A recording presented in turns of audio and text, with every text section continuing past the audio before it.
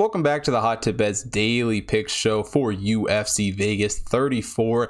Got a pretty decent card on slate for this one. Looks to be an exciting one, so let's just jump right into it.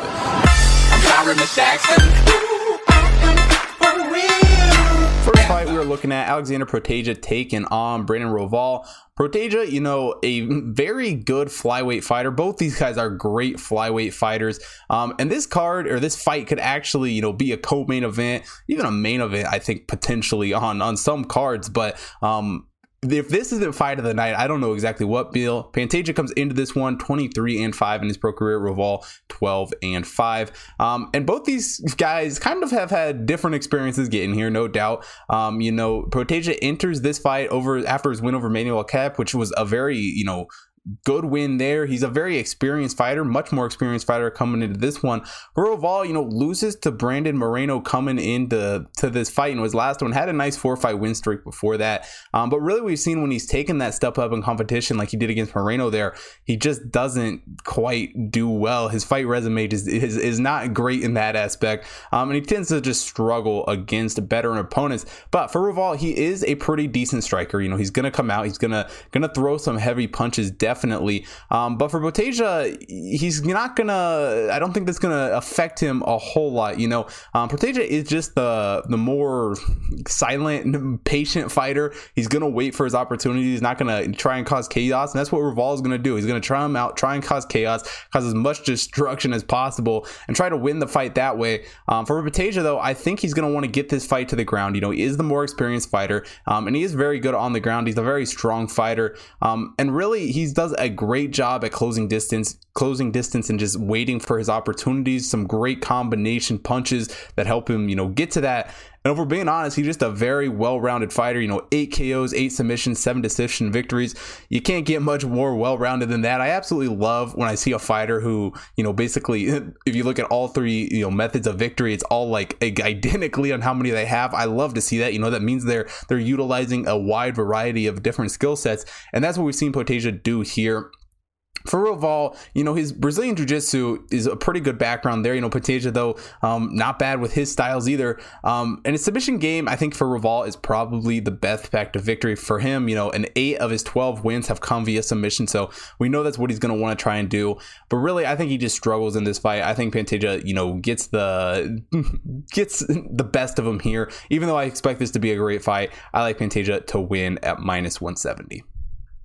Now, the next fight on the card, Chase Sherman taking on Parker Porter. Got a heavyweight matchup here. Chase Sherman 15-7 in his pro career. Parker Porter 11-6. And for Sherman, had that disappointing loss to Orlowski in his last fight.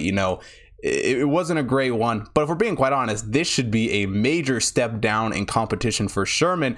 But before we take a look at Porter, Porter did, we'll go look at him right now, did lose his, he won his last fight against Josh Pershman.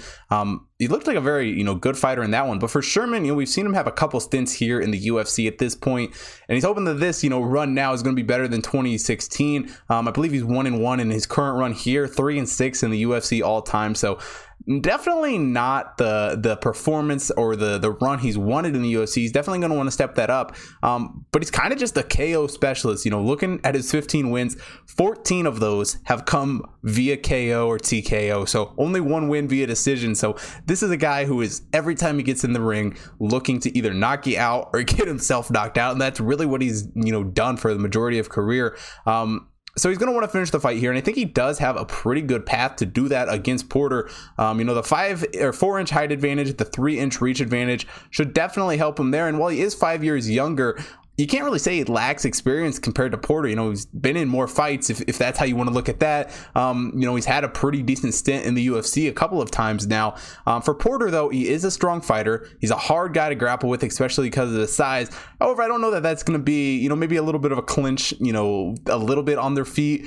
I don't expect these guys trying to engage like that a whole lot. I definitely don't really expect either one of these guys to try and take it to the ground. That's just not the style that I really see these two big boys going after. I think it's more of a boxing style, stand there, throw punches, try to knock each other out.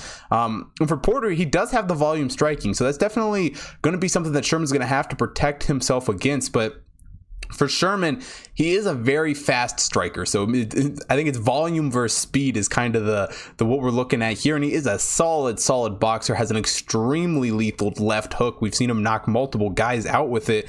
And for Porter, well, he does also have some good combinations. I just don't know that he has the same amount of power that Sherman has. I think Sherman's power is kind of unrivaled in this fight. The only real downside for Sherman, besides maybe the volume, would be his gas tank. It's not great. The longer this thing goes, the less chance I think we have of cashing this ticket.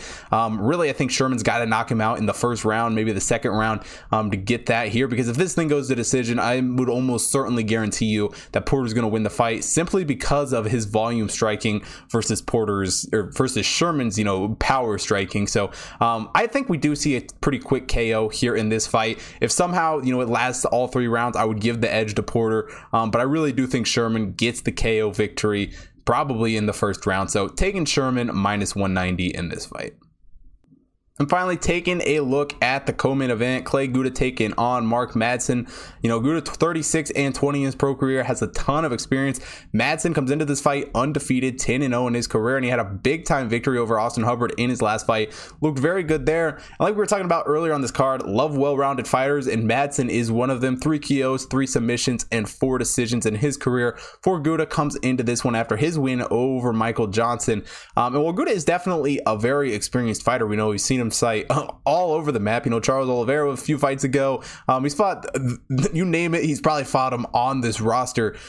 But he has really struggled against better opponents. The 20 losses there's some notable names within those losses. So definitely not something to just write off altogether. And both these guys are decent wrestlers. However, I think Madsen has the huge edge here. Granted, you don't want to just be blinded by the Olympic silver medal. Obviously, winning that back in 2016 in Rio was huge for him, and it's kind of, that was a lot of his career was more wrestling than fighting. Obviously, I think he's like 36 years old, only 10 fights. He started late in the game. But he is just a wrestler pure and through.